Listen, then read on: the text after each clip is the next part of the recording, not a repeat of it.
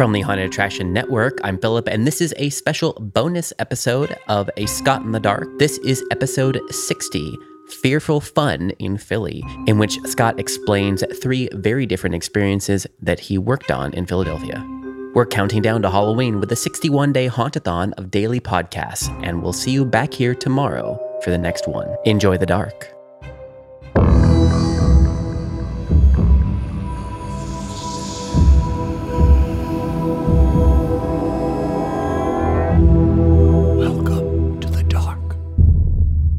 Yes, welcome back, finally, to the dark.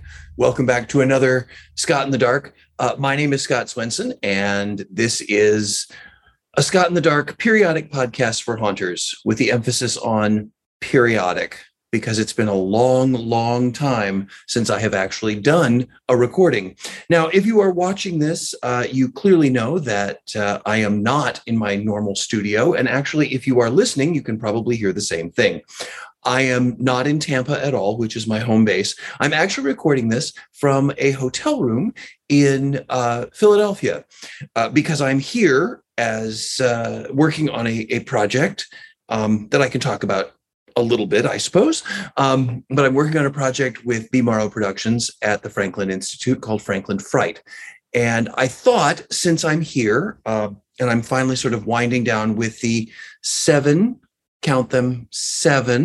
different haunted attractions that I've had some finger in, a bunch of different pumpkin spice flavored pies, kind of around the United States, several in Tampa, one in Indianapolis, one here in Philadelphia, and then a couple others, other places that I can't go into too much detail. But what I wanted to do is, I've had such a great time here in Philly that I just wanted to do a real quick episode from here to talk about 3 different experiences that I have had within this single day, believe it or not. 3 different experiences that I think you as my listeners will be interested in. Before I even get into the real topic of today's show, though, I do want to apologize for it being so very long since I have done a show. For those of you who listen to the other podcast that I co-host, which is called Green Tag Theme Park in 30, we've been doing that every week. And by the way, thank you for listening. If you haven't been listening to Green Tag Theme Park in 30, what's wrong with you? Come on, join in the fun. But no, that is designed not just for haunters. That is designed for anybody who is involved in theme park. Anyone who is a theme park worker, theme park manager, theme park owner, and that also appeals. It also appeals to zoos and other aquariums, museums, that sort of thing. But anyway, I want to apologize for not having been doing shows on a regular basis, and it is simply because I have been working like crazy. In fact, in October, I think there's only been 1 week in all of October where I haven't been on the road traveling somewhere. And that was just to open Creatures of the Night at Zoo Tampa. So that's the story there. And that's why. But don't worry, the podcast has not gone away. There's still stuff to listen to, and I still have plenty to say. And those of you who know me know that that's the truth. I also did some stuff on the Haunted Attraction Network called Haunt Hacks, which were really short little sort of, I'll call them niblets of information that hopefully you've been listening to as well. And if not, you can still catch them. It was part of Hauntathon, which was the long lead up to Halloween on the Haunted Attraction Network. And some of you are listening to this on Haunted Attraction Network, which is great.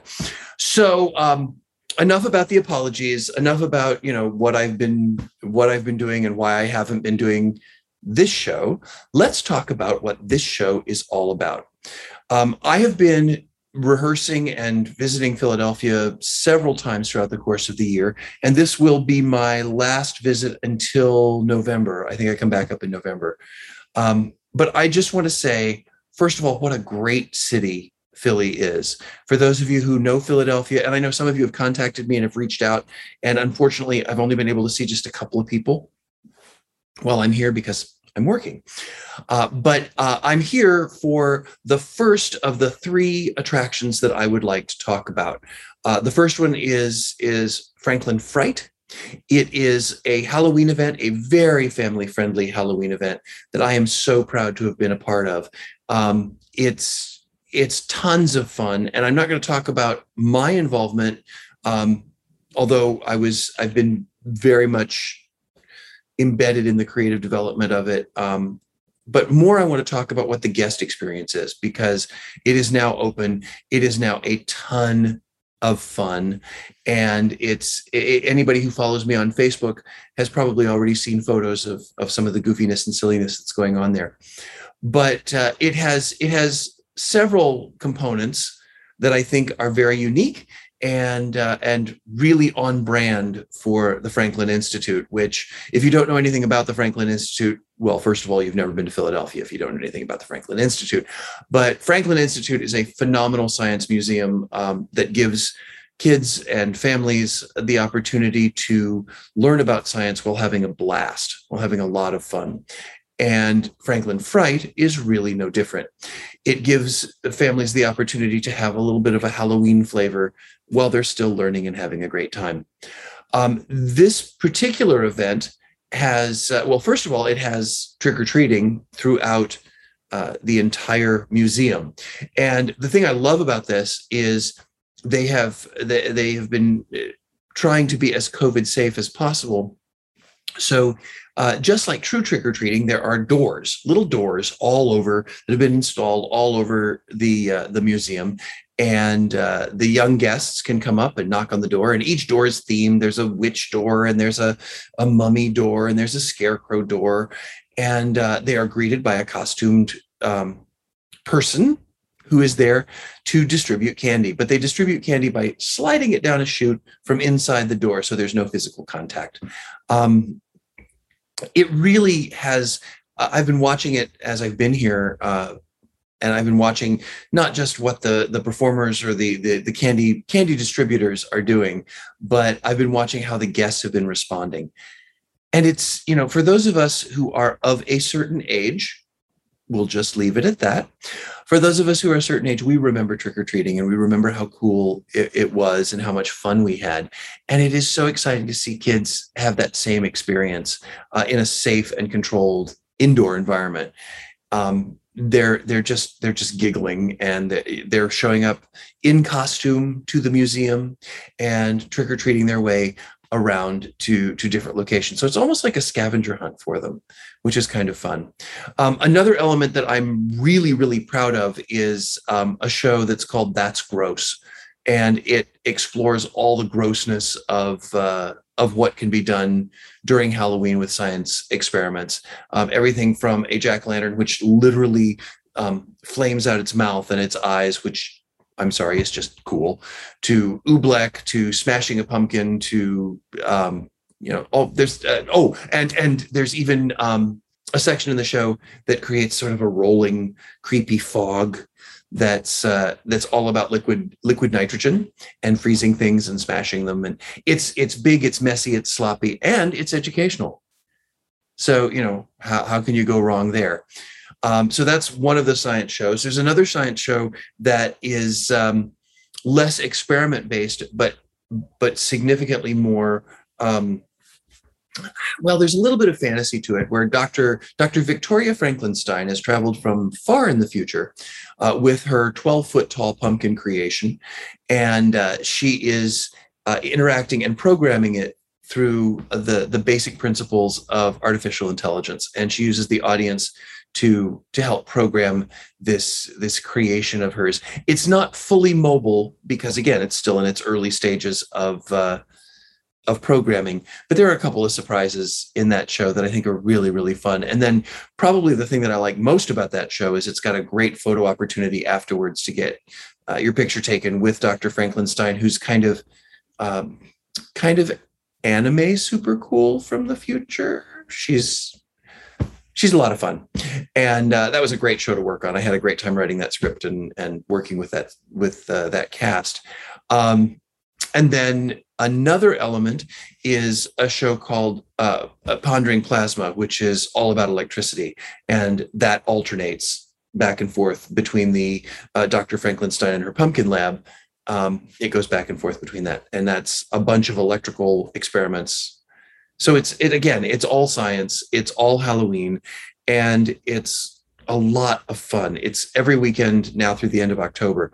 And the thing, having done Howl-O-Scream at Busch Gardens for so many years and so many other haunts that are, drenched in blood, guts, and gore, some people think, why are you working on events that are family friendly? How is that in your wheelhouse? Well, I just want to make sure that we've trained the next generation of Halloween goers. Because let's face it, if kids enjoy Halloween, then when they become tweens, they will enjoy Halloween. When they become teens, they will enjoy Halloween. And it will keep the haunted attraction industry rolling and having a great time. So I just think that's important. Plus, it's a great palate cleanser for me. It's a lot of fun.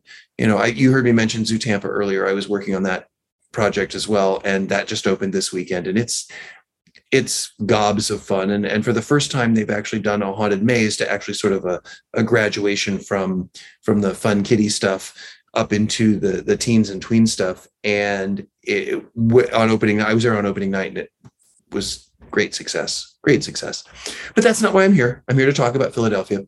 The two other experiences that I've had I have nothing to do with. So I can, I won't even say review, but I can share with you kind of what they are all about. And why I probably, for those of you watching the video, I probably look like I'm exhausted because I've been going all day. But my day started with a visit to the Mutter Museum, M-U with an umlaut, T-T-E-R. So I think it's Mutter. It may be Mutter, Mauter. Anyway, it is a collection that is, it's a historic collection, actually, of things throughout the history of medical and specifically medical exploration and experimentation. So it's a collection. There's a huge collection of skulls. There's a collection of things that people have either swallowed or inhaled from the late 1800s, early 1900s. And all of these things have been preserved and used for scientific research since the mid to late 1800s. It is, as you might expect, amazing and a little creepy and a little off-putting. I mean, let's face it, one of the things that I read while I was there that fascinated me was so many of these artifacts are like dried or dehydrated parts of cadavers, which sounds totally gross or totally cool, depending on your perspective. Because let's be honest, there's a scientific and medical fascination, and there's also this sort of goth, dark, and sinister fascination with the Mutter Museum, or Mutter, I don't know, with this museum. And in fact, it's over here. I'm wearing my umlaut pin from the museum of M-U with an umlaut, T-T-E-R. Anyway, but it unfortunately, out of respect for the people who have given and the families that have given their body parts are actually entombed there or continue to be utilized there, they don't allow photographs. So I didn't take any pictures. But back to the drying thing. I read about the reason they dry and dehydrate so many parts and pieces is in the training, which is what these pieces were used for, in the training of doctors and nurses. That was the only way they could actually not only, paint and color certain veins and arteries and nerves and that sort of thing, but it also allowed the artifacts to be passed around in classes so that doctors and nurses in training could learn more. The interesting thing is the specimens that are on display are still being utilized to do research. They're also being loaned out to other museums around the world. So if you enjoy things like wax models, I will be honest, there's a little bit of a cabinet of curiosity moment that goes on when you walk into this place. everything in the main museum is displayed in glassed-in wooden cabinets, and they have wax models of different diseases of the eye, for example, or there's a plaster cast of Chang and Eng, I believe their last name was Bunker, which were the original Siamese twins, the original conjoined twins that were conjoined at the chest. And they did after they passed away, they did an autopsy, and then they made a plaster cast of their torsos, and that is on display at this museum. It's just incredibly eye-opening and gothically creepy. So if you're in Philly, make sure it's only $20. I mean, it's cheap. It's a great. I don't know if you're squeamish. I don't know whether I'd go, because there's a lot of bones. There's a lot of like fetuses in jars. And I know for some people who see, I feel I could talk about this on this podcast because, well, let's face it, we're all about, the gross and the creepy and the dark and the sinister. But the thing that just fascinated me is how much I was intrigued from a haunter standpoint. And then I realized, ooh, this is real. These were real people. These were real families. And so there was also at first a little bit of melancholy. And then I realized, you know what? These people's families and their history, their historic misfortunes are continuing to live on and educate people, for hundreds of years, and now are on display, and they're actually kind of like rock stars. So, again, if you haven't been, you should go. It's a lot of fun because I think you'll enjoy it. Another attraction that I went to today, and kind of in the last minute, was Eastern State Penitentiary's new event called Halloween Nights. And we've all known of Eastern State Penitentiary and Terror Behind the Walls for years, and I've known many people who have worked on that project, and Brett Bertolino being one of them. And I called him up, or I texted him today, and I realized that my rehearsals were done a little bit earlier than I thought, and he was kind enough to let me come and experience it. And I have to say, it was just a great night of Halloween, and it wasn't Terror Behind the Walls, which is okay. It was something different. It was something new, and it had some of the elements from Terror Behind the Walls. It did have, there were haunted attractions that were terrifying and well done and scary, and of course, because it takes place at Eastern State Penitentiary, those of you who know anything about me know that I love haunts that take place in real places. I've done a couple, Undead in the Water and the Vault of Souls, and to be able to go into this great location, which is truly the star. And that is, I say that not to take anything away from the actors or anything away from the writers and the creators, but to let them to basically say the focus is clearly on the penitentiary. And I think that's what the team wanted to do. They wanted to be a little bit more on brand with their day product, and to make people aware that it's, make haunters aware that it's not just where the haunted attraction happens. It is a real living piece of history, and it's a great way to understand a little bit more about the penal system. And but at the same time, you can't ignore the elephant in the room. It's really wonderfully creepy when you light it properly. So what they've tried to do, the differences is, as I understand, is that they have actually incorporated. They've actually incorporated some things that are not necessarily blood, guts, and gore scary, although there are, I believe 1, 2, 3, 4 different haunted attractions that are clearly the red X. They're clearly scary, and it was great to see them. I think my favorite was probably the Crypt, and I believe that's returning from the Terror Behind the Walls days, but I'm not certain, so don't quote me on that. But there's a couple of great experiences and great rooms in that I'm not going to talk about because I don't want to ruin them. But you should definitely check them out. But the unique things that they have added for VIP guests. They have added two different bar experiences. One of them is called Bloodline, which you go through this sort of mini haunt, I would call it, to get into it. That's all vampire themed, as the name would suggest. And then you come across a vampire bar, which is a concept that's very near and dear to my heart. And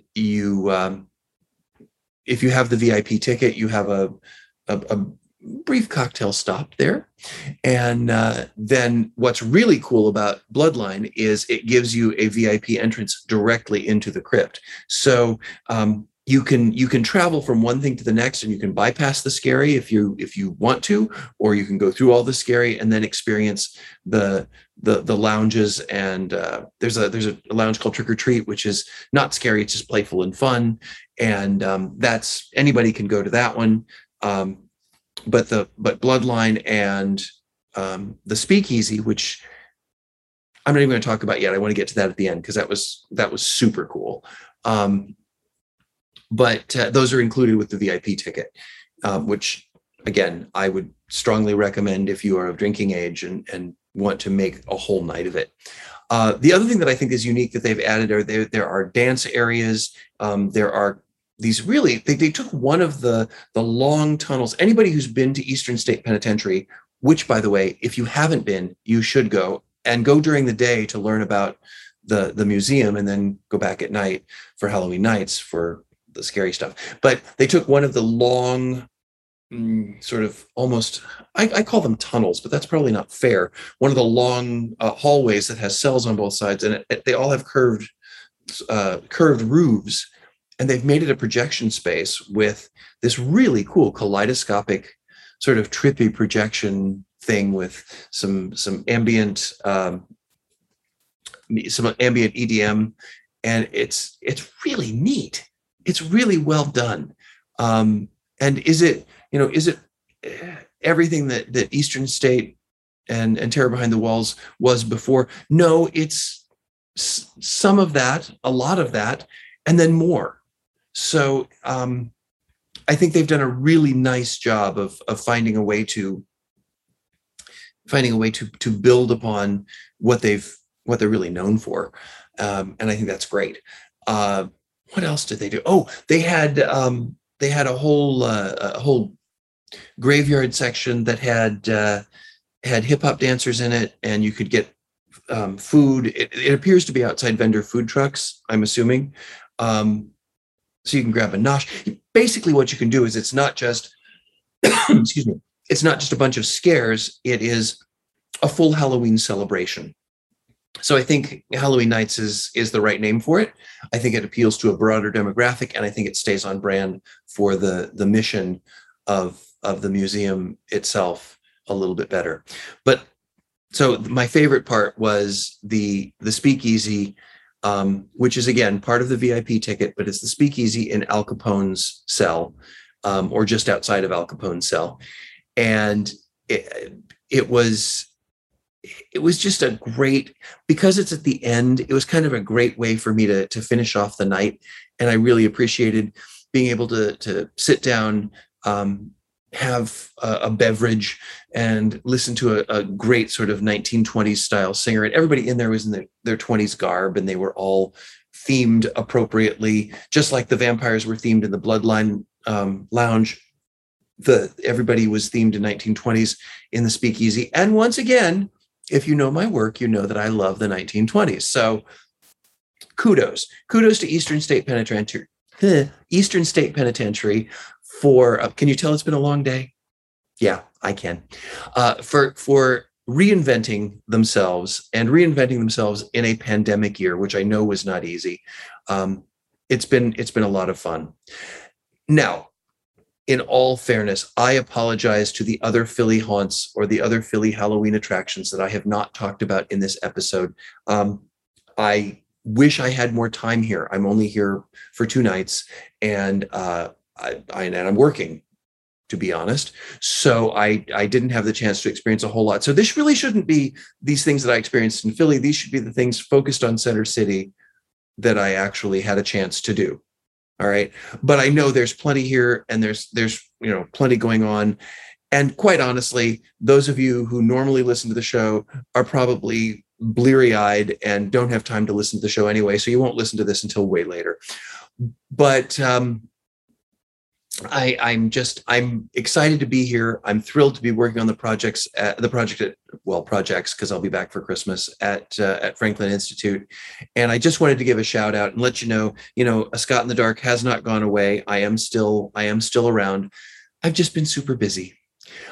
Speaking of super busy, one of the things that is coming up that I want to talk about just briefly, not in Philadelphia, not in Center City, is I have the largest exhibition of my paintings and artwork coming up, because I have one painting right now. I have one painting that is part of the Into the Fog art show in California at Knott's, which I'm really excited. I don't know whether it's sold or not, so hopefully it's still there. Well, hopefully for you, if you want to go see it. But I did also a series of signed limited edition. They're all signed and numbered limited edition prints of the painting as well. So if you're in California, go check that out.